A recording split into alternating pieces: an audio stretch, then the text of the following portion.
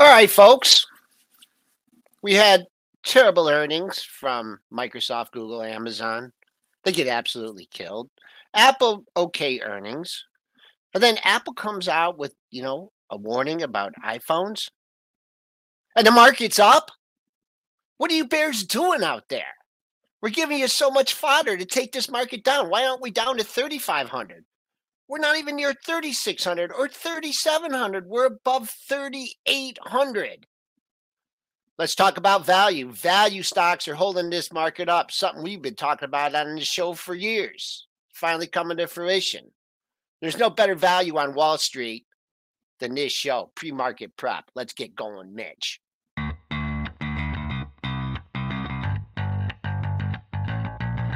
Coming to you live from downtown Detroit, this is Benzinga's Pre-Market Prep with your hosts, Joel Elconin. This is a volatile puppy here, isn't it? And Dennis Dick. I'm bidding a penny. I'd buy that stock for a penny. With everything you need to start your trading day.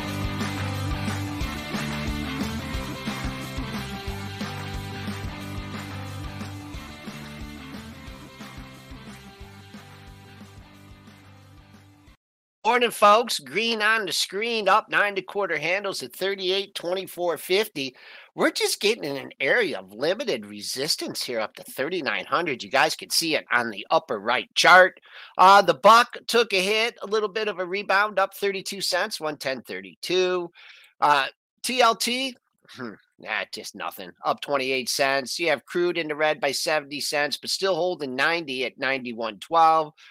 Gold trying to get over 1,700, but failed the last couple sessions, lower, down 590 at 1674.60. Silver back under 21, down 7 cents at 20,840. Bitcoin, rug pulling Bitcoin. We're going over 21. Nope, we're under 20, down 1135 at 19,710. And Ethereum futures. Chart me, Joel. Chart me. I did Chart hit it. me. Ethereum futures. No, everyone just wants to see me. Trust me, Ethereum I do too, futures are in the red by $127.50 at 47.15. Let's just go to the SPOO chart again here, because I want you to tell me where there's resistance in this market between here and 3,900.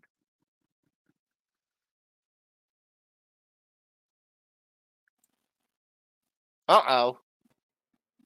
Cuckoo. You got to invite us on, Joel. You didn't even invite us on today. Come on, my friend. I'm not invited either. We're not invited on, Dennis. Talking to myself. It's what I do. Well, the answer is there is no resistance. Well, I asked you a question. You answer.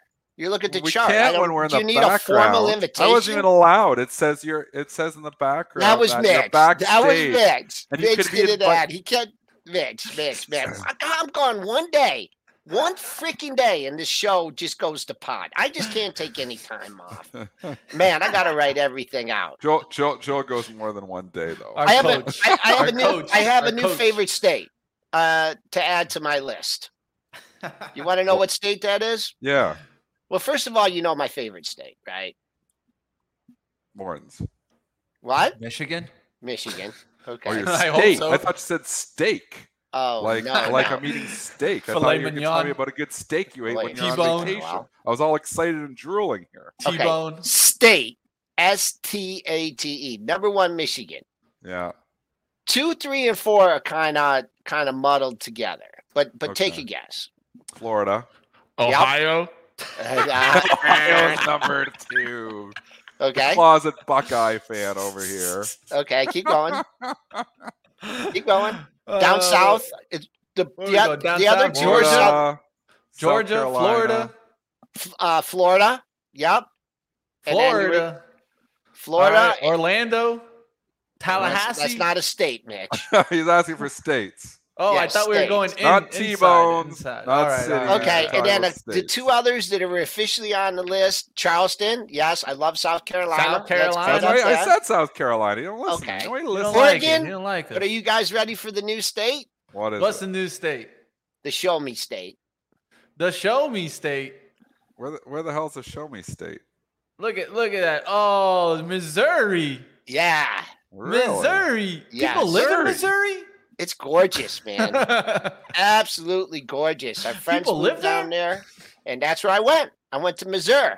Oh, and you're a world traveler. Saw the oh my Lord, the Missouri River and the Mississippi. I mean, just it's not easy to get there, but yeah, shout out. That's where my niece went to for journalism school. Absolutely gorgeous state. Did some hikes and some biking, and so Missouri makes it on the list. So he's fresh. He's raring to go here. Let's go. Let's talk stocks. Let's move away from the steak talk and move on to. Wow, where do we want to start here, Mitch? The Take-Two talk? Because let's do the Take-Two. The Take-Two steak.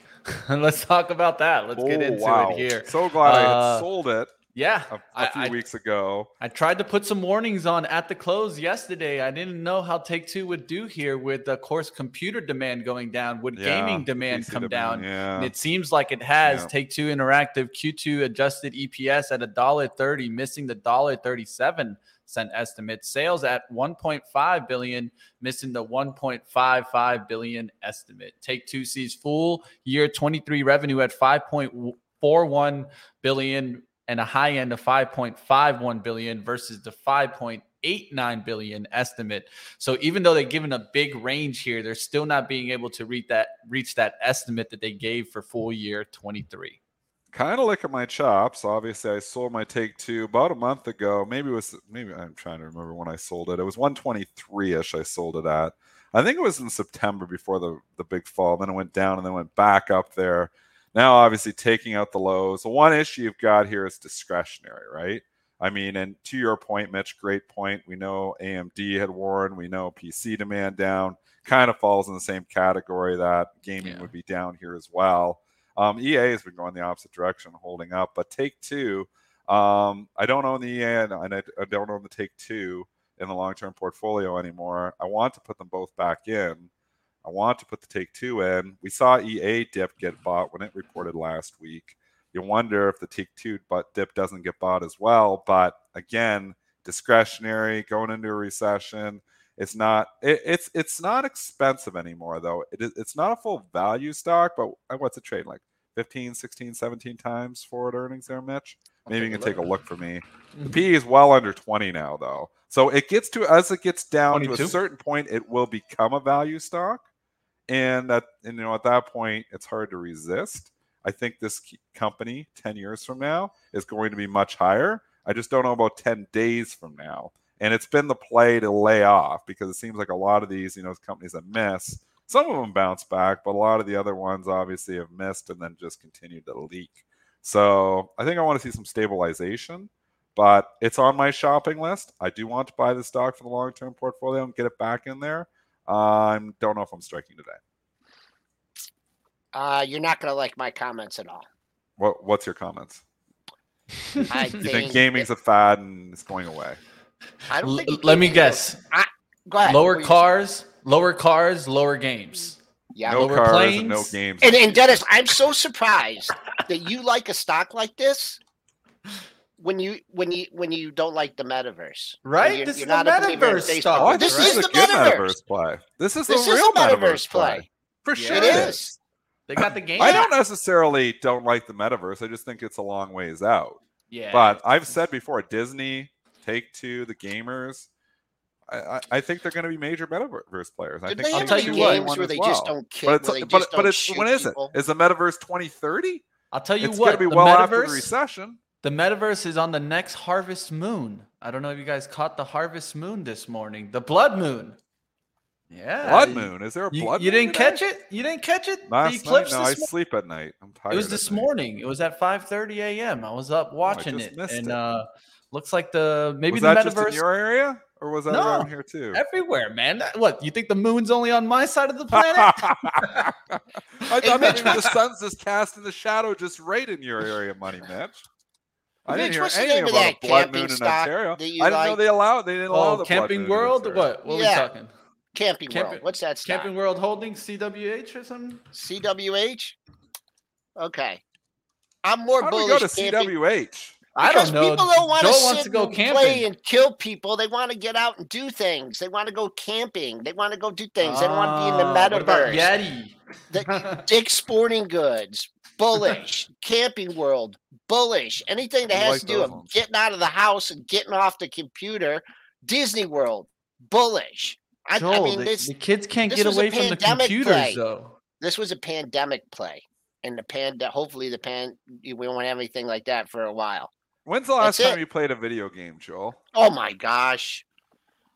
Was it Atari? Did you ever play a Nintendo game? No. No. Was it Atari? Did you play Atari games? Pinball? He was on Pac-Man. Space Invaders? Pinball? Pinball. He likes the pinball machines. Pinball machines. He likes the pinball machines. It's not really I don't know if I've ever see, he's not a gamer. I used to be a gamer. Yeah, I can see Dennis rocking some games. I honestly think Take-Two is going to be a good buy at some point in time. Yeah, I think so too. It's just a tough market for it because discretionary stuff is not doing that well. And we never got the PE from you, Mitch. Did you look it up? 22.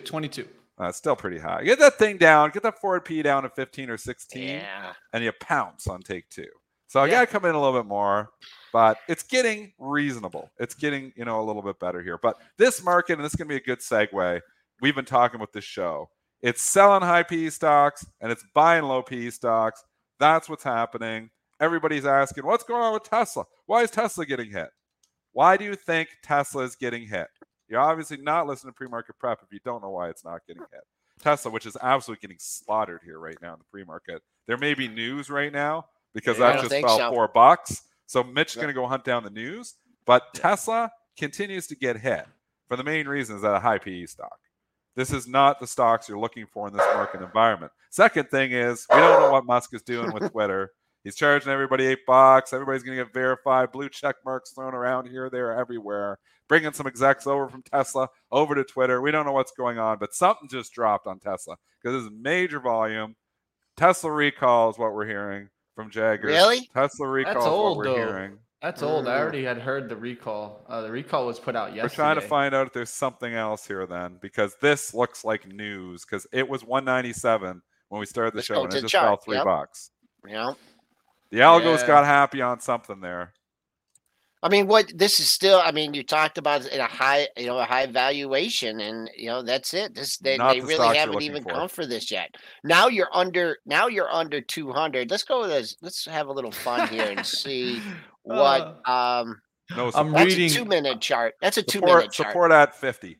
I'm reading news, and I don't know if this is a bullish sign or a bearish sign, but Cramer said that Tesla has got the worst chart I have ever seen. Oh, yeah, no, and that's what's driving things. I'm still a believer. People are very concerned about the company's CEO, Elon Musk, has to sell a lot of Tesla stock to buy Twitter. Well, you guys, he runs his own show. We got our show. So let's just. Oh, no, trust me. I like the inverse. But we use them for the indicator. Yeah, I like the inverse. You guys are I know. I tweeted you guys last night. Can we get the inverse Cramer ETF? We're getting him, Dennis. We're getting him. He's pretty funny. I don't know if it's a he or a she. Maybe it's a she. I think he or she should get with Tuttle, man, and they should join together and have a nice social account. It's a funny account. It's a funny account. So I like Cramer. Cramer's funny. We know he's had a really tough year because I've already said why Cramer. He hasn't figured it out. Maybe you should listen to the show. Cramer's had a tough year because he's a Momo player. Momo players are not doing well this year. It's been a contrarian market. So some markets are momentum, some markets contrarian. This has been a contrarian market, unless you're shorting stocks where you can actually play the momentum on the short side because it seems like these short stocks just keep going down. So you have momentum on the downside, but on the upside, it's been all contrarian. Selling rips has worked like crazy.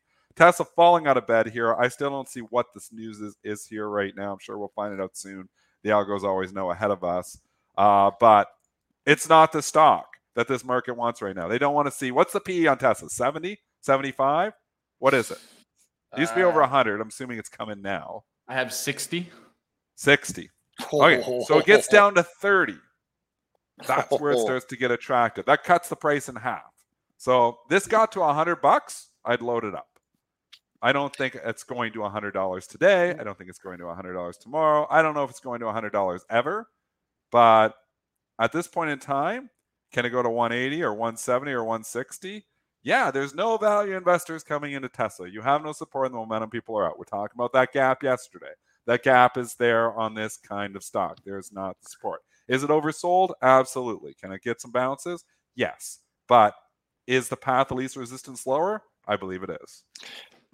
Before I make technical comments, where is when does he have to pony up to the banks? I mean, I don't know who his advisors were, on this deal, and I know he had to sell a lot of stock, but then he put his stock in the hands of Wall Street. So they basically have a covered short pressing this thing down, because he's gonna at some point he's gonna have to sell, especially if he doesn't turn Twitter around for a long time. So I don't understand. I don't understand what he's doing. I don't know what his tweets are doing.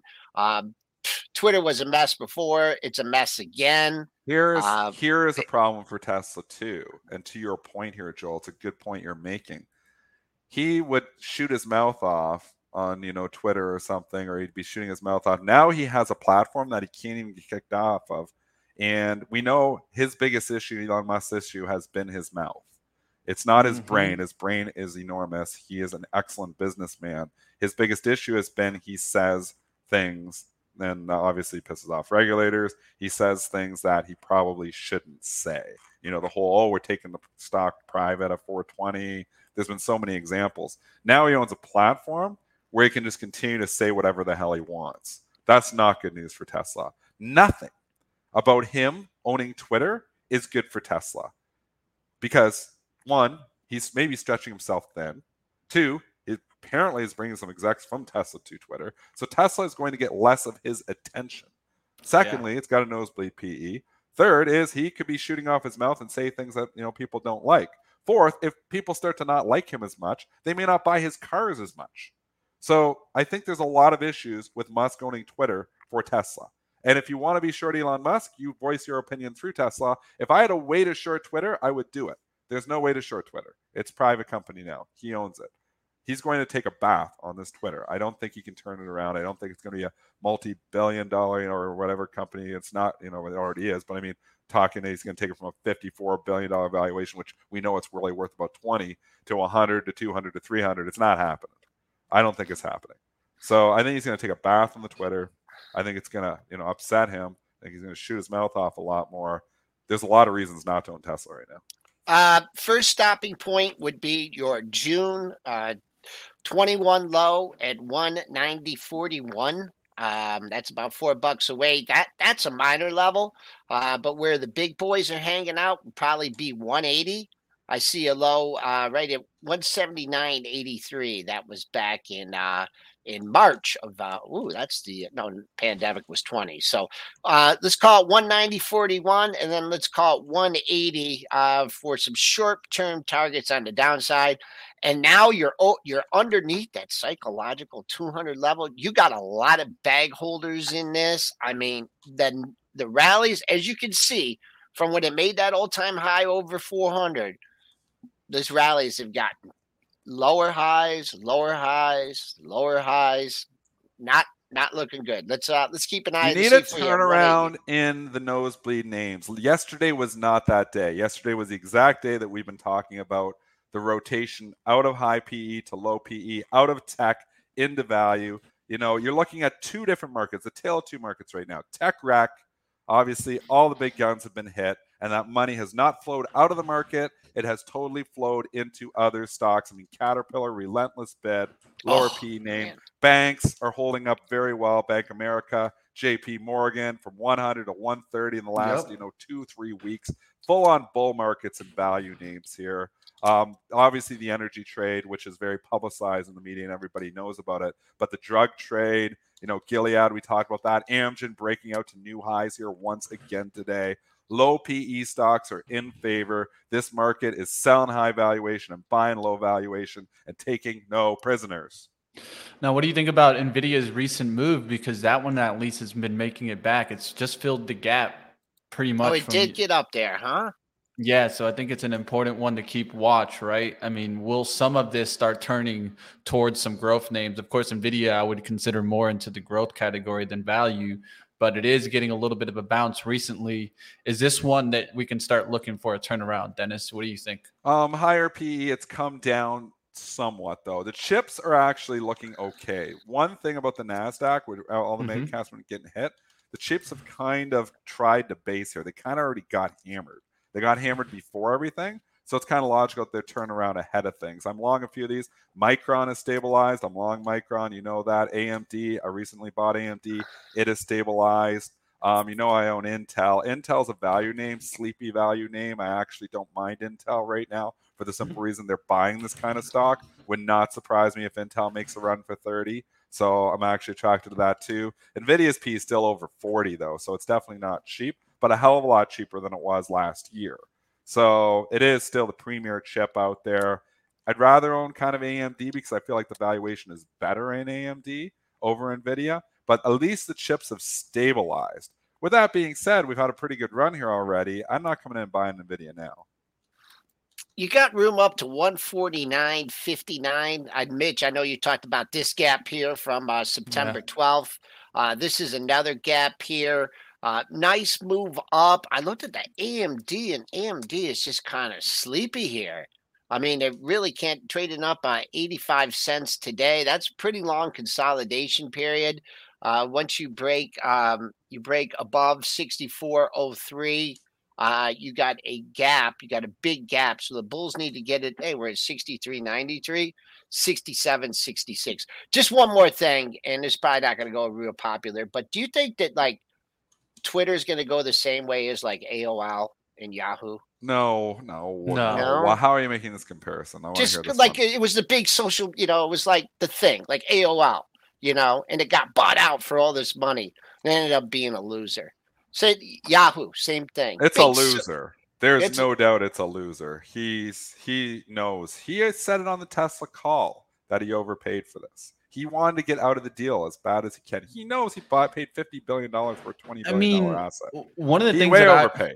One of the things that I was saying from the very beginning was, will Elon make Twitter more of a subscription style model? And that seems like what he's leaning towards. He's not trying to base all the revenue off of kind of advertisement and data. So he's trying to push more into that subscription style model so that we start paying, and then maybe social media starts being viewed kind of like streaming services where you're paying a monthly service just to be on these social platforms.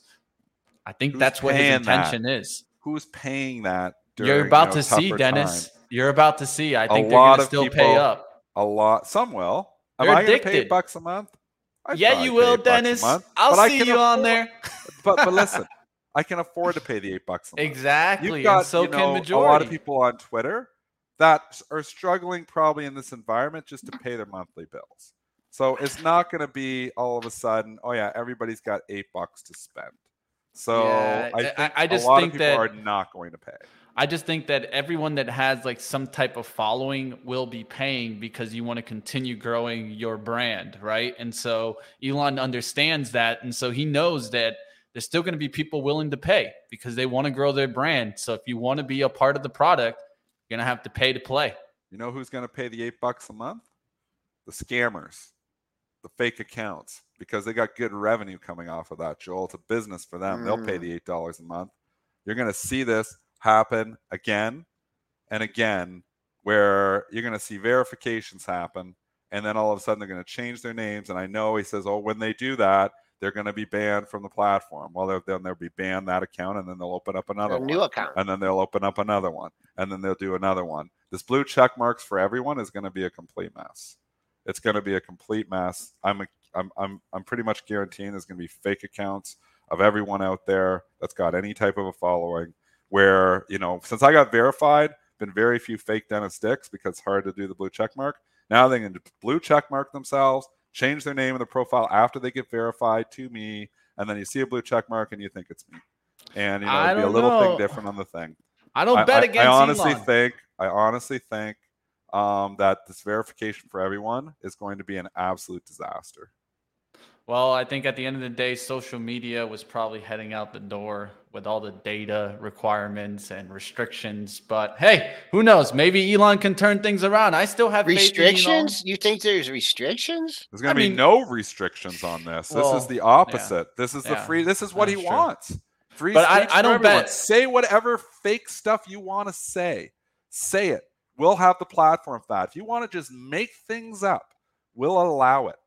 Basically that's what he's saying. So I'm honestly, I'm very scared. I like the Twitter product. I use it daily.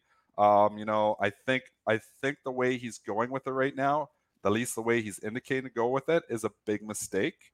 If I could short Twitter, I would short it right now. Maybe the way to short Twitter is to buy the other ones, though. Like before, when Elon Musk was talking a month ago, I kind of thought that, I kind of like this idea of what Elon Musk coming in. He's going to clean it up. And I think he's going to do the opposite now. I think I was wrong with that, saying that 6-7 weeks ago. I think he's making it a mess. And I think it's going to be a mess. I don't care about the $8. I'll pay the $8. I just don't want a bunch of fake accounts paying $8 too. So we'll see if he gets it right. We'll see what happens. Maybe I'm wrong. I hope I'm wrong. Paul says I'm wrong. I hope I'm very wrong. I hope there's not many times you got me on the optimistic side, but I'm on the optimistic side here. We'll see what happens with Twitter if he's able to get it right. And also, the battle is that, he fired like 70% of the staff. Can he get it right with the amount of staff he has left? That's going to be the hard part. Dennis, what do you mean? Are you talking about pins? Are you talking about, you said the other ones are going to benefit? Meta, Well, I'm saying if Elon Musk, and let's say we've already seen some advertisers pulling, there's already been that. If everybody starts to pull out and say, we just don't trust, what he's saying or what he's doing, if that becomes obviously, an issue here, then if the advertisers start pulling out, the other ones naturally benefit, do they not? Like a Snapchat.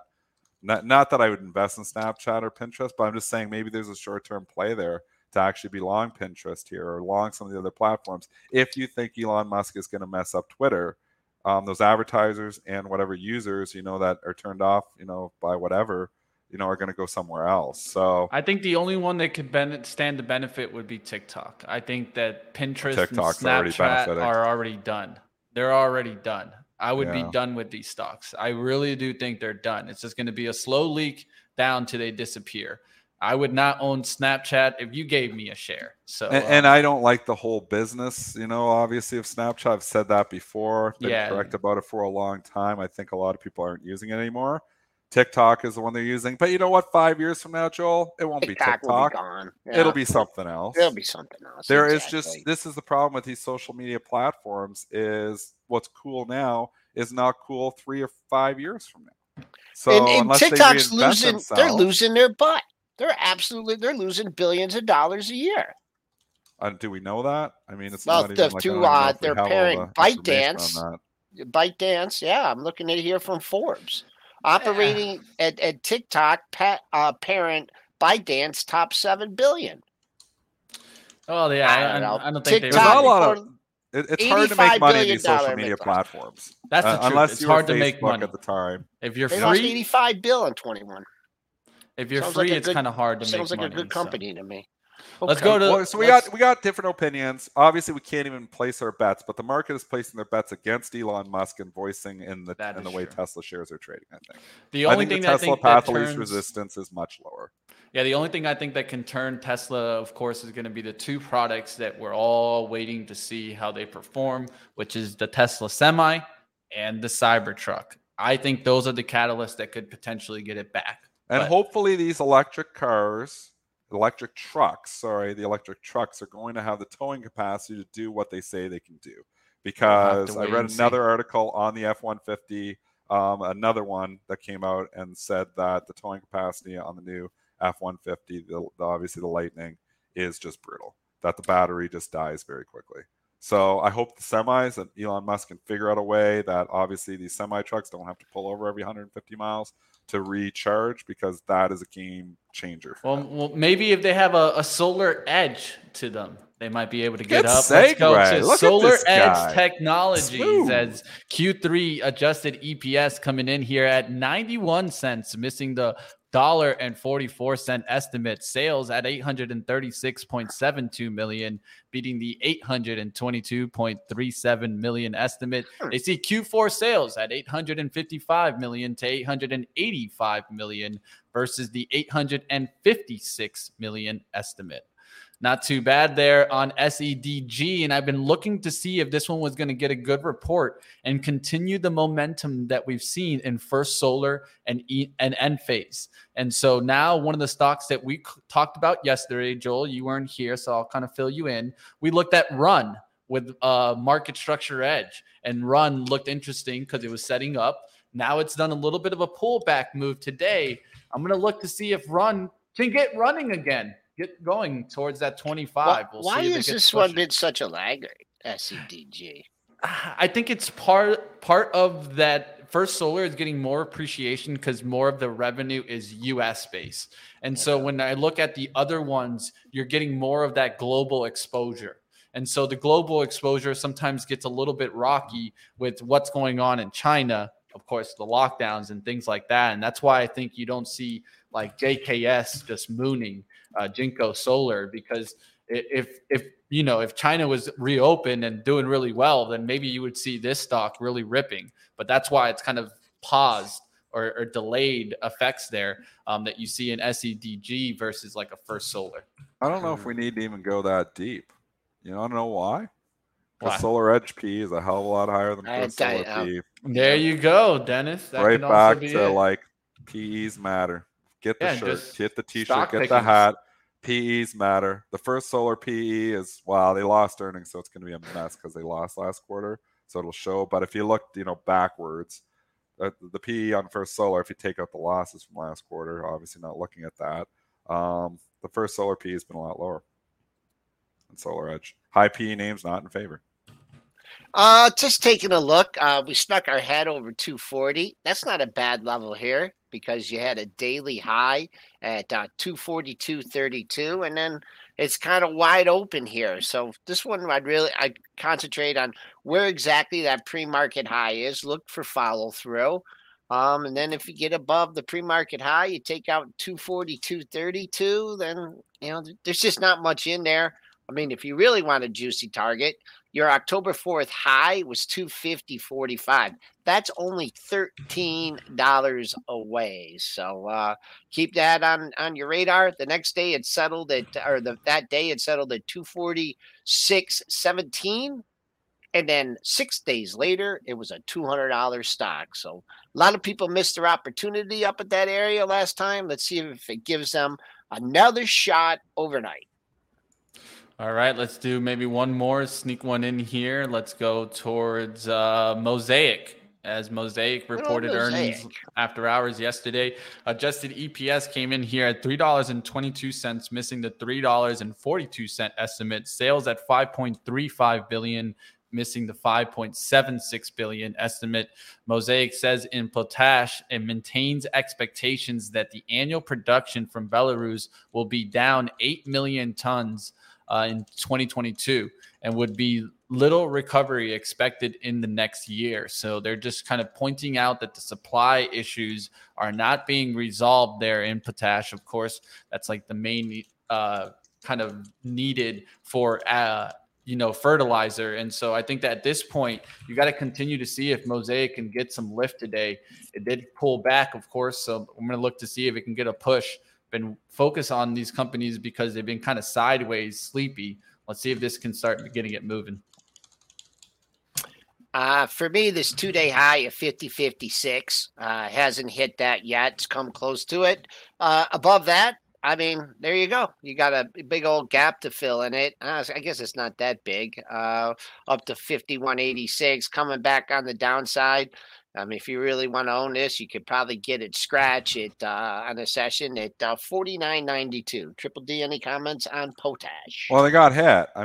Looking at Mosaic here, you can look at Nutrien last week. Nutrien missed, and NTR is an absolute mess. It's amazing how these things go from bliss to piss so quickly, which has happened here. NTR, if you look back in August, $102, new highs, everything's going well. And completely, they pull the rug out from under it. And, you know, in the last quarter it gets hammered. Now you're down here at 73 and you're like, what just happened? Momentum doesn't last forever here, not in bear markets, and we're still in overall bear market. So you're still going to be taking profits while you got those profits. With the market eventually takes them for you. It seems like if you hold on long enough, no matter what stock, eventually you lose. So, I mean, this is, you know, obviously, you know, for this year anyways, 2022. I know if you've held stocks the last 25 years, you've done pretty well. But I don't know here. I mean, you got hit. Mosaic got knocked on the NTR earnings. So these earnings aren't that bad, but does this look like a bullish chart to you, MOS? If we're going back to Mosaic? No. Not really. So I think there's lots of easier places here. I'm just laying off. All right. So let's have a fun guest here. Dennis, I don't know if we prepped you on this, but we're going to bring in a longtime listener to the show. I would say going back to the pandemic. Oh, good. His name is Mike France. Okay. And besides trading the market, Triple D, you'll like some of his strategies. We'll talk about in a second. But this guy trades the elections. He trades the actual elections on predict.org. Let's bring in Mike France to the show. Hi, Mike. Morning, guys. How you doing? We're doing great. Good to have you on. I'm trying to compete with Dennis's trading here. How am I doing? Well, I got a haircut though now, so now you look like I used to look. The indicator's going well. That's right. Real Like, quick. who's winning? Who are you betting on? Who are you betting on to win tonight? Well, I'm market neutral. Oh, there you go. So I do a lot of He's learning. But if you're giving me a coin flip, the Republicans are looking better than the Democrats right now. Republicans in the Senate are looking at like 30 to 35% chance of taking the Senate.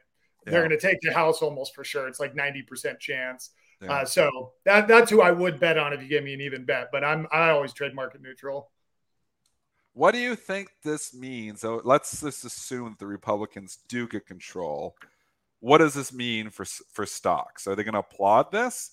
That, you know, or what are your thoughts here on this, Mike? Now, I would say that's not my cup of tea, right? That's not my game so much. That's your department. Now, one thing I will say though, is for anybody watching who's, you know, planning on like looking at this kind of thing is, you know, if you just have, even if you never trade a political market, if you just keep the political markets up on your screen tonight, you know, when those results start coming in, you know, if you just look up like the Senate, you know, market on predicted.org and you have that up, that's going to start showing when, you know, it's going one direction or the other. So, you know, right now I'm guessing the markets are building in a Republican win, but if that flips, you're going to see it on Predicted before anywhere. These are markets, they're sensitive to news. And I feel like you'd be doing a disservice if you were trading tonight in the after hours and you didn't have that up on your screen. What time do you think you start to really get, you know, the feel for, is like 8 o'clock? Or are we going to know before then? Midterms are funny because it's like, you know, all these states, the polls close at different times. Yeah. You know? So when that, you know, when the important ones that end up tipping it start going, it's too hard to say. I feel like you won't know until you're quite in the moment, but sometime this evening, you know, the earliest. Mike, I got to disagree with you. I think you got a long road to home. I think you're going to be up for the next couple days. I don't think that they're going to have these clear results tonight. I think it's an absolute mess. I think that they're really. I do. I don't think you're right, actually. And that's what happened in the general election last time. It's like some states you're going to know, you know, within a little bit of time of the poll closing, but there's probably going to be a few states that hold out. And if those states are going to determine, you know, which way it's going to go, you might be right. It might be a few days. And I kind of hope for that. I kind of like the trading to keep going a few days after. It's going to.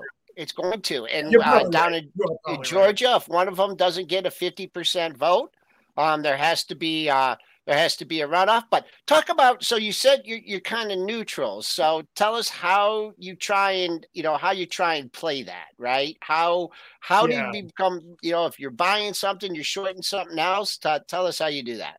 Well, not exactly. We don't want you to give away your secret. No, that's okay. That's okay. So I'm basically market making, and so on this exchange, you are not allowed to use bots to scrape for information. So I feel like this is really one of the last markets maybe on planet Earth where all the market making is done by hand. So It's almost like market making in slow motion, like things that in the stock market probably play out in less than a second, play out in minutes or hours, in terms of putting in orders on top of other orders and then, watching the book and, pulling your order out if you don't want it to fill as it gets close to filling.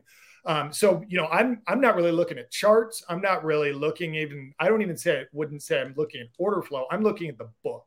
Like that's pretty much where I'm getting all my information is just looking at the order book and putting, in buy and sell orders appropriately. But I'm really just trying to buy something and flip it as quick as I can. On every market, every market basically has two markets. So like if you're betting on like who's going to win the Senate in Pennsylvania, you can bet yes or no on the Democrat and yes or no on the Republican. So a lot of times I'm trying to kind of go, I'll try to keep it neutral, kind of like that. Like I'll bet no on both, or I'll try to lean no on both. Of course, I think any market maker has this problem where, you get hit, you get filled heavily in one direction or the other. So last night, somebody came in late in the evening and just bought Republican across the board. So, last night I ended up holding way too much Democrat, and you just kind of have to try to work your way out of those, positions when you're leaning too hard one way or the other. Joel, we should get into this. This is like old school market making here. This is this is oldie stuff for you, Joel. Bring back your old. I feel like it is. I feel like it's like the last, civilization, or, the last island that civilization hasn't discovered yet, where it's still just like all the old way. Now everybody knows about it because he came and just told everybody on the show. I know. The funny thing is that this might be the last election where this is allowed because the CFTC is pulling there was a no action letter since I think like 2014 that the CFTC gave to this exchange PredictIt, and they're pulling the no action letter. They haven't really given too much of an explanation why. But this might be the last election that is quite like this. I don't know if other things will pop up, but if they do, I wouldn't be surprised if they allow bots too, right? So, this might be the last one. So I'm actually a little more open to sharing my secrets today than I was 2 years ago when I came on, because this might be it, man. This might be my last dance. Yeah. Okay, so let's talk about you're into the markets too, right? You're a former economics teacher. And you kind of got hooked on the markets and investing and trading, listening to pre-market prep. And during the pandemic, and then you transitioned out of being an economics teacher, and you've translated this kind of neutral trading to the markets. I don't want to do anything that you're currently doing, but tell us about like the first thing that caught your eye and how you traded it and just your initial fascination, where it came from. Yeah. So, the prediction markets were my first exposure to markets. So in 2011, I started trading the Romney-Obama election. Every few years I would keep on doing these political markets. Did some fantasy sports stuff for a few years, when I felt like I could get edge there. But, I always thought the stock market was like, it was too automated or it was too efficient. And then I finally started looking more into it, probably about 2017. I was teaching economics at the time, started listening to you guys every morning and just started dabbling and reading and researching, and went full-time about 2 years ago. So I'm a full-time trader now. The political thing is just kind of my little World Cup thing that comes up every 2 years. I tend to like finding very weird little niches where very few other people are looking and trying to master that niche. So I'll give you an example of one that was kind of my first really big success within the equities market, which was so the ticker GBTC. It's a Bitcoin trust, right? It just holds Bitcoin. In a lot of ways, it's a very simple product, but in a lot of ways, it's a very weird product because it never perfectly tracks Bitcoin, right? So for years, it had this premium to Bitcoin. And I was always really intrigued by this. I found out about this, probably really quickly after GBTC came out. I want to say it was in like 2016 or maybe even earlier. And I'd always just look at this weird premium. Like, why is it at 22% and now it's at 25% over NAV? But I could never really figure out a way to get an edge off of it. But I just looked at it for years. So when Bitcoin started to launch, like really go just ham, in, around the time of the last election, right? Like late 2020, I was, set up. I knew how to trade equities, and I feel like I had a better sense of how an overnight change in the price of Bitcoin would affect that premium. So I did a lot of trading like at the open and the close, but more even at the open, where depending on what had happened on Bitcoin overnight, I had a pretty good guess as to what was going to happen to that NAV. And sometimes that NAV would expand by like 5% in 10 minutes, independent of what Bitcoin was doing. So Bitcoin goes up overnight, the market's open, that net asset value goes from like 27% over to like 32% over in like 10 minutes. And I got good at like riding that wave and had probably 6 months where that strategy worked very, very well. That's all I did within the equity markets. I'd look at other stuff. I'd listen to your guys' show, but like my trade was that for 6 months. And then it dried up and went away and I found something else. So that's kind of what I do is I try to find these weird little pockets where like algorithms haven't really picked it up yet. Yeah. A lot of people probably haven't really mastered it yet. If anything, there's algorithms doing the exact wrong thing, right? And I can kind of take advantage of that. And then, other people figured out the algorithms get programmed in and I'm, I can't really hit it anymore. And you said you think that this might be the last year, huh? Because they pulled the no action letter. Yeah, for predicted, I think it will be. I think there's a lawsuit going on right now, so who knows what's going to happen there. I don't know the details of like what's actually going on behind the scenes with this, but I have a feeling this might be the last one on predicted.org. Other stuff may pop up, but I think it's going to be a different ball game, because of that one factor of like allowing bots versus not allowing bots. So I think this might be the last one. Yeah. Do you feel that it will move to the sports betting books? Well, I don't know because there's just legal issues with that too. Yeah. I think the prediction market, like a prediction market, is a binary option, right? So you're buying and selling something that's going to expire at either 0 or 100. And I could go into more detail about how that works too, if you like. But I think it's a great thing to do sports betting with. But it's just, sports betting in any form or fashion isn't legal in most states.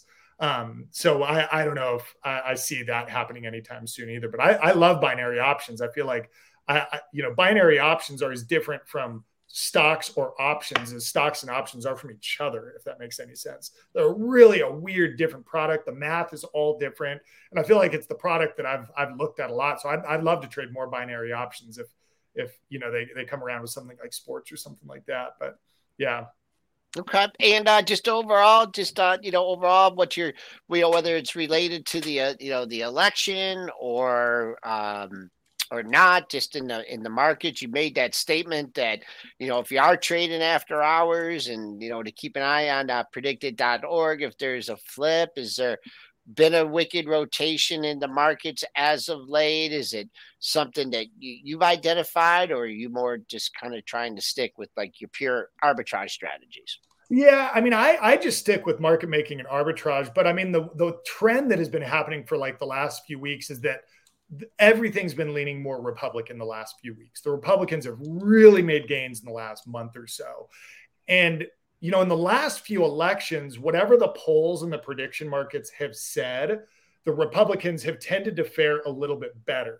Now, is there something to that? Is there something off in the polls? Maybe.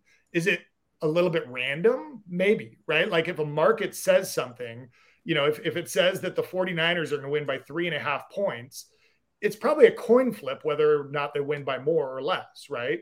So going into tonight, like, are the Republicans going to outperform what the markets say right now or underperform? I don't know. And if they underperform, I mean, I tell you where an opportunity may come is if the Democrats flip the House, if they keep the Senate, right? That is not expected right now. I'm pretty confident the stock markets are probably betting on a probable Republican win because there's no secret. The Republicans are probably going to take the Senate. But is it that far-fetched that they don't? No, it's about a 1 in 3 chance that the Democrats keep the Senate. And if that happens tonight or in the next few days, I don't know what the impacts are going to be on the stock market, but I got to think it's going to do something major. Look at this, 74-31. Boy, when I went to school, that was over 100. There's some money there, short of both. There you go. I'm short the 74. Well, you're discovering another one of my strategies. I'm sorry. No, don't be. That's no. I'm not the only one onto that strategy, but Yeah, if you just buy no on both markets, like if you go into any of these markets and you buy like the Democrats are going to lose the Senate and the Republicans are going to lose the Senate, the math usually ends now there's a fee, right? So a lot of times the juice, right? Juice. But you can still, sometimes it goes almost to the point where you could just get both, especially if you're making liquidity into it, not taking liquidity, where you can, maybe guarantee a little profit there or come close to it as you're market making. So that's definitely something I look at as, what happens if you buy both yeses or both nos? And usually both nos is a better bet, because I think a lot of people want to say, Buck-05. I like this guy, I'm going to bet yes. So everybody bets yes, and there's this weird yes bias. So if you just bet, here's my simplest, stupidest advice. If you're going to be unpredicted, bet no on the guy you want to lose, not yes on the guy you want to win. That'll give you about a 2% edge right there. Oh, man. This is all good. I you love got anything this guy. else? You boys, everything else for Mike? If not, How do we follow you on Twitter? What's your handle? I'm on nothing, man. No, I'm not on Twitter. Not even. Only here. You guys are the only people I talk to every 2 years. Usually I'm just in a bathrobe and I let you guys do most of the talking every morning. But I'm on no social media or nothing. That's funny. We're bringing you on every election. I just trade. Sure. It's just me and the numbers, and you guys in the background. It's funny because I sent him an email. He responded, immediately, and then I just wanted to set up a phone call, and he picks up the phone, and it was like the happiest person ever to talk to me. He was like, it was a great conversation.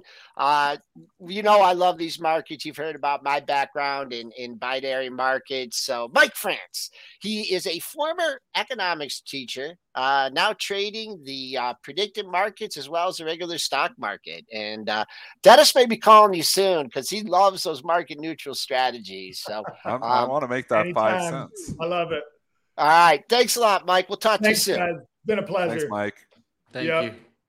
Definitely the predicted markets. We'll see what happens today. You see the market maker in Joel, though. He's like, I'm short both those, man. 74.31, Buck-05 pays out $1, short them both. Yeah.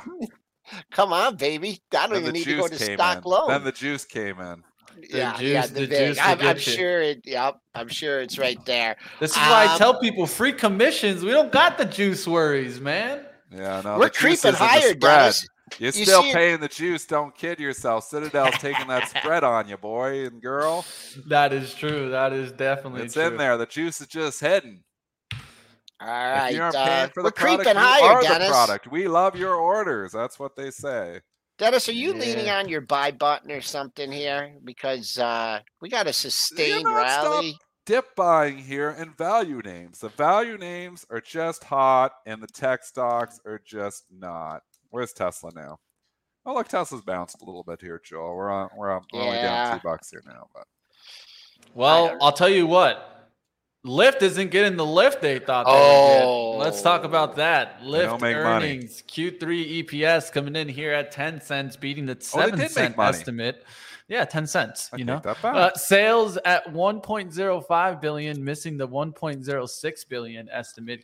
Lyft sees Q4 sales at 1.14 billion to 1.16 versus the 1.17, so lowering their Q4 sales.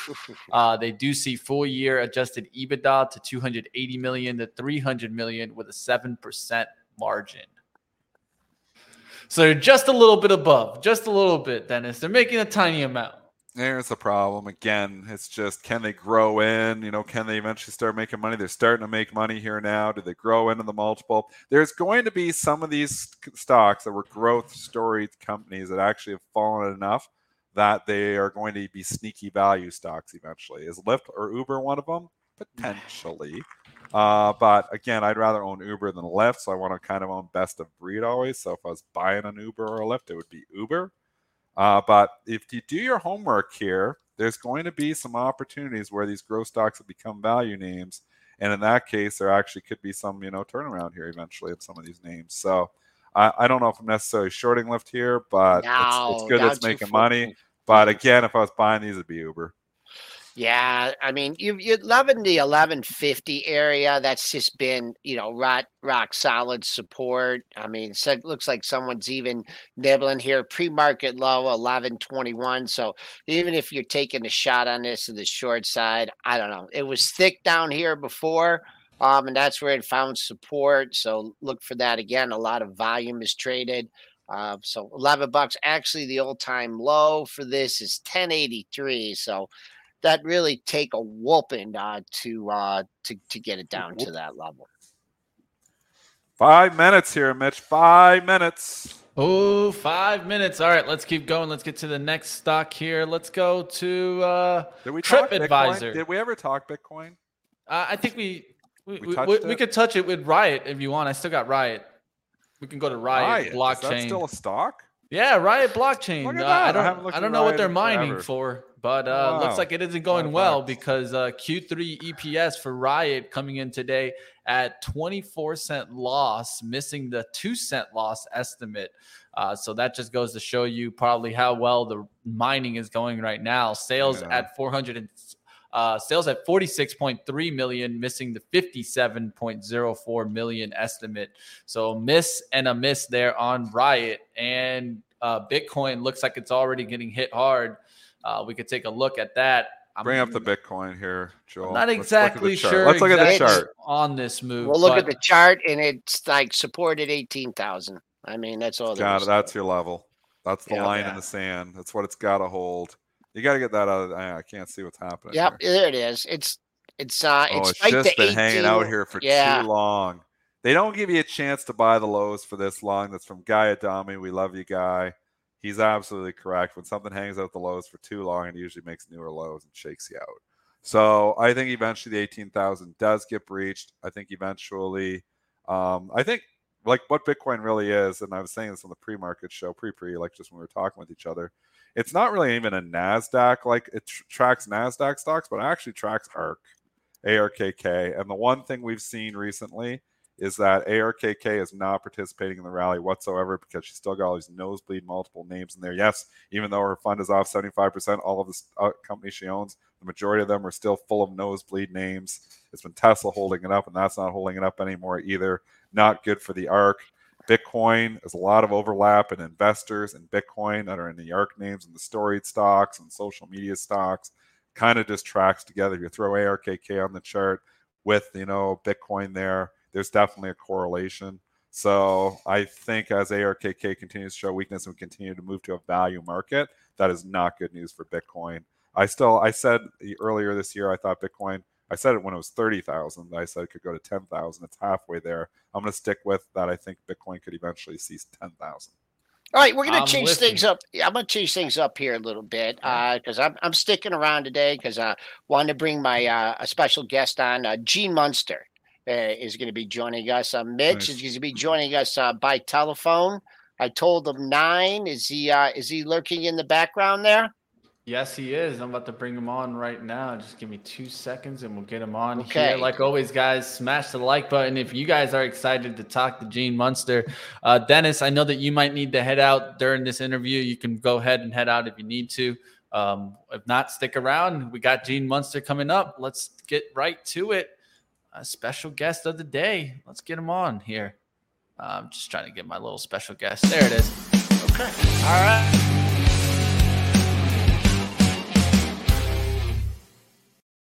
All right, Gene, can you hear us? You got everybody loud and clear. All right. All right, I'm going to let Dennis has got to hop in a few, and he's got some pressing questions here for you. So I'm going to come on, Dennis. You're like, I always love talking to Gene. We haven't had Gene on the show in a while, and I always watch you on CNBC as well. I mean, I just want to start with, obviously a couple of these, the mega caps. There's been rotation out of the mega caps here for the last few months. Obviously, Meta's probably taken the most heat. Apple's held up kind of well until recently here. But I just want to kind of get your overall landscape talk on this move that we've been seeing overall from mega cap tech into like value names. Do you see this as a sustainable trend, or is eventually people going to flock back into the mega cap tech because that's what's worked for the last decade? I think that we're going to see this rotation out for the next 3 to 6 months. And in part because if you look at the out numbers for 2024, which people are going to be talking more about in the next 3 to 6 months, they show, for most of big tech, they show a pretty sizable step up again in revenue growth. And I think that there's going to be with the broader macro, my expectations about the broader macro for the next 6 months, I suspect that theme, essentially the one-liner, is that the street numbers for a lot of big tech are still too high for 2024. I think that theme is going to continue to create this rotation out. So, our sense, if you really want to know what investors think, just look at their portfolio. And in the case of our portfolio, we're now 45% in cash. If you rewind 6 months ago, we were 55% in cash. We made the mistake of deploying, and we were at one point down to 35% in cash. Now, over the past few weeks, we've been raising cash again. And so we're still not there. I still believe that for the broader 2023, there is going to be a rotation back to these companies. And I don't think all of them are going to perform equally as well in that kind of mid to back half of 23. So to put it all together I still believe that investors are human, and humans like things that are growing. And I think that even these big tech companies, despite the law of large numbers, I think just their defensibility, I think they still present some of the best long-term growth opportunities. And so despite all of the near-term issues with the numbers in 2024, for example, I think people are going to rotate back.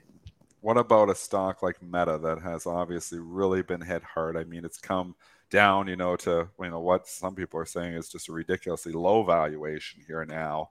Everybody is now betting that, Zuckerberg's plan to try to convert this to a metaverse play is not working. Obviously, some of the legacy businesses are getting TikToked. I've been using that as a verb here for a while here now. Are your thoughts that Meta is low enough now that we can start to dive in here? I'm attracted to it too, because I've seen the PE come down, so far that I'm like, man, eventually maybe there is a turnaround story here. What are your thoughts on Meta? So we own it. We did not own it all year. We've bought it recently. We bought it ahead of the big pullback at the last quarter. We did not buy more after the quarter. And there may be an opportunity for us to do that. The general thinking is that there's an underlying question about the future of how consumers interact with tech. If you take the approach that the future, the next 5, 10, 20, even 50 years of tech is going to be, the interface is going to be predominantly variations of mobile, then there's no need for the metaverse, and there's no need to own Meta, the company. If you think that there is going to be some a progression beyond that, then it's going to be some version of the metaverse, and it's still to be determined what that is. We can talk more about what variations it could take, but it probably reasons that Meta, given the investment they've been making into that, will be a beneficiary. And so I think the topic is mostly centered in the near term around expenses. Of course, we saw what the stock did yesterday. It was up on what was old news about them cutting headcount. When they reported their quarter, the stock initially went up and then it went down based on them talking about spending more money on the metaverse. What that tells me is that near-term investors are, of course, hyper-focused on the metaverse and the spending around it. But the opportunity or lack thereof, if it doesn't play out, still should be the central question.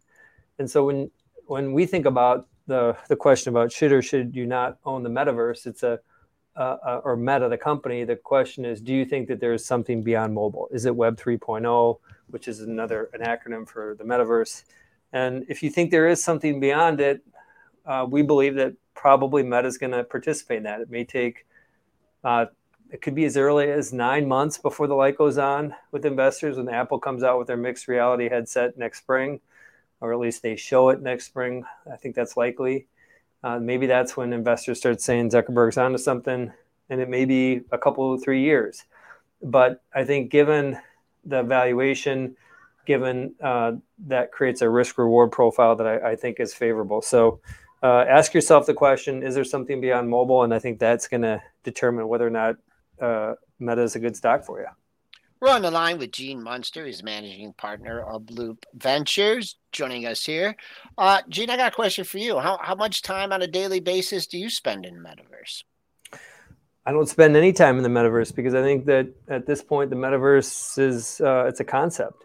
Okay. And I think that, there are the Metaverse kind of in where it's going as a concept. If you would say, how much time do I spend in what I think is like a preliminary version of the Metaverse? I think it's probably 3-4 hours a day on Zoom calls. I think that's kind of a starting point. Yep. And then if you'd ask teens, of course, do they spend time in the Metaverse? They would say no. But anybody who plays Roblox or I can't forget, I'm thinking of the game that kind of predates Roblox, but I think there's Fortnite? a game. Not Fortnite. It's the one when you build worlds in it. Microsoft bought it. Where in the world is Carmen Sandiego? Yeah, not quite that far back, but it'll come to me. I'm sure listeners know exactly what I'm thinking here. Sims. That's not Sims, but Minecraft. Minecraft. Thank you. That's what we got to start chatting. All right, let's go on to Tesla here. You accurately predicted that deal would go through with Twitter. And I was once there on the other side of the trade there, and it's gone through. I mean, there's pressure on Tesla stock now with the Twitter, with Tesla. I mean, now that the deal is done, and now that the stock still trades at a very, very high valuation, we know what they would do in stocks like that. What's your outlook here? Is this just be patient, wait and see here with Tesla, or if things change fundamentally at the company? I think it's getting near-term more attractive. I've been a long-term believer in this. None of that long-term optimism has changed.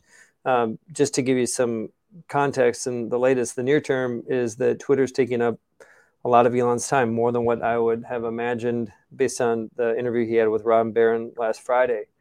And that's a negative, and we have to just account for that. And what that means is that, there's probably doesn't mean a whole lot to Tesla's business beyond it's a negative because it's just a concern for investors, and therefore that has a negative impact on the multiple. I don't think it changes any of Tesla's business.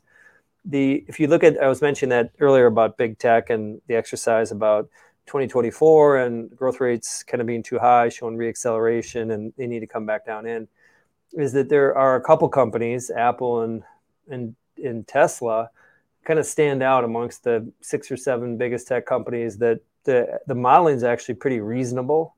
And in Tesla's case, it's going from mid 50% growth this year to mid 40% in 2023 to mid 30% in 2024. And so, Joel, I think when you put it together, I think that the street's generally modeling this correctly.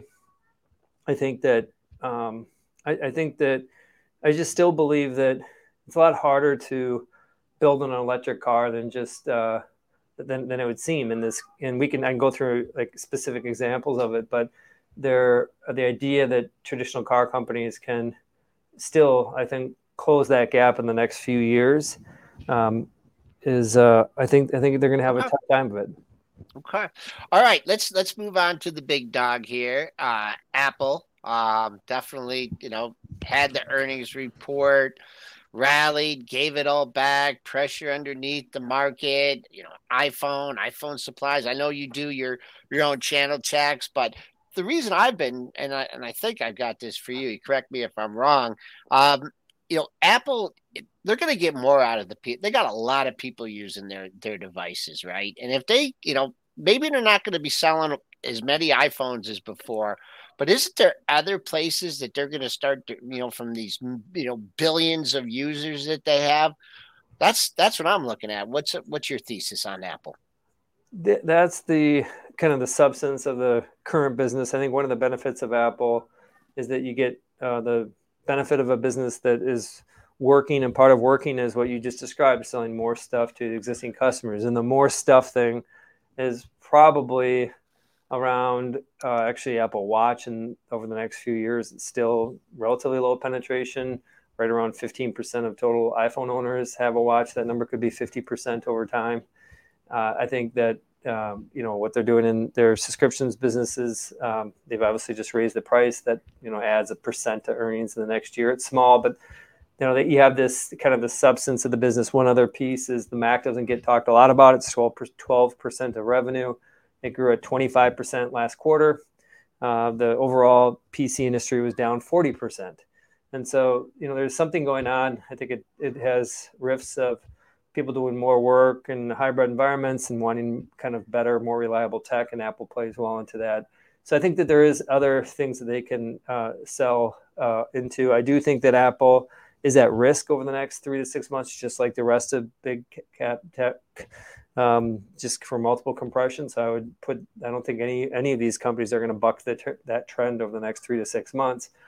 But the other piece is, they have this stable business. If you have the luxury of looking out past 6 months, a stable business, and there still is optionality. Whether it's something in the metaverse, Apple will never use that term. They don't want to give the company Meta the satisfaction of using the term metaverse, so they'll refer to it as kind of AR or something. But there's something around that. There's something around health, and they want to do something in automotive. It's hard to say what form that's going to take, but it's pretty rare to have optionality value that's that big. Tesla also has big optionality value around FSD and Optimus, so they have some similarities in that sense. And so I think when you put it together, I still believe that Apple should be a much bigger company. I think that probably goes lower in the near term, the next 3 to 6 months, but I think still poised very well for the next 5 years as they get into these new markets and build off of a good core business. All right, I'm going to jump in here. Gene, I wanted to ask you about the tensions that we're seeing right now with China and the U.S., the chip battle. I saw the NVIDIA talk about how they found maybe a workaround outside of the China export ban. Do you think that this is going to be affecting more technology, and we should definitely keep a watch on the battles right now with the U.S. and China? Definitely. It is it's the thing that keeps me up at night related to Apple is how this is going to play out. And maybe I think that's probably the cornerstone company around this topic. And if you just kind of look at the numbers really quick, they report this a year late. And so we just got the 2021 supplier list numbers, and they don't break it down in these terms, but you can back into it. Approximately low 50% of Apple's revenue was assembled or produced in China in 2021. That's down from low 60% in the previous year, so it went down. And of the new additions to their supplier list, there's 150 new additions. There's about just under 800 total, the 150 new additions. Of the new additions, about 80% of those were outside of China, which tells you Apple gets it. They want to, just look at what they're doing. They want to reduce their exposure to China. And I think the reason is that they see exactly the same things that we see, is this greater tension amongst the U.S. and China. And so what is the apocalyptic event that potentially could happen? That's pretty obvious. That's something happens in Taiwan. I think the probability of that is very low. But you don't want to stick around and wait for that to happen. And so just to kind of play this forward, this is going to be just an incredible topic, especially, it's timely given today. And I think what specifically are midterm elections, but also the next presidential election, China's going to be a punching bag. And it's going to take the form of more of these restrictive trade agreements around technology between U.S. and China. And China's retaliation is going to be making it a little bit more difficult for tech companies like Tesla and Apple to do business there. Let's wrap it up with Amazon real quick. We're getting a question on that one, and then we can wrap it up for today. Amazon trading under $90 at one point last week. Give us your take on Amazon. Same camp as the rest of big tech. Near term, likely under pressure. Long term, they're doing something that no one else can do. They also have that dynamic where they had that kind of acceleration in revenue growth in 2024. We do own Amazon. We continue to own it. We believe in it despite what is probably some of the near-term challenges. And I think at the end of the day, yes, it's an e-commerce company, but the logistics part is their biggest defensible piece to it. So we're still there. All right, we've been on the line with Gene Munster. He's a managing partner of Blue Ventures. Joins us to give us his take on the earnings season. Waiting to deploy some of that cash. Do you have like an S&P level? Do you have levels in individual stocks? Because are you waiting for that October low? That's a long ways away, Gene. 330 handles. Any general idea where you're looking to redeploy? The near-term deploy point would be some form of capitulation. Don't know what would trigger it, but around 3,000 on the S&P. Holy mackerel. Okay, well, we're going to end the show on that note. That's it's quite a ways from here. Thanks a lot, Gene. Thanks for you guys sticking around. If I could get my computer to work, I'm going to hop over to Pre-Market Prep Plus. I tweeted out the public link for you guys to join and bang out some tickers. Mitch, great to be back, and I'll check in with you later on. Definitely have a good one, Joel, and definitely keep up with Joel Elconin on Pre-Market Prep Plus. You guys can go check it out, premarketprep.com. Join up today.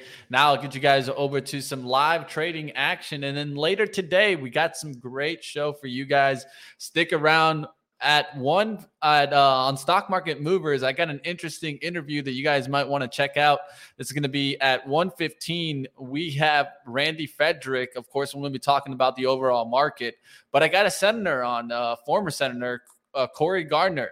I'll be speaking about certain topics that are going to be talked about today on the election day. So don't miss it. Stock Market Movers, 1 p.m., 1:45. I'll see you there. Now to get you guys over to, of course, none other than live trading. That's going to be starting up. We have a great day here on Benzinga. It's election day. So go vote and let's find out what do we got today on live trading. Coming up next, hit the thumbs up if you guys enjoyed today's show.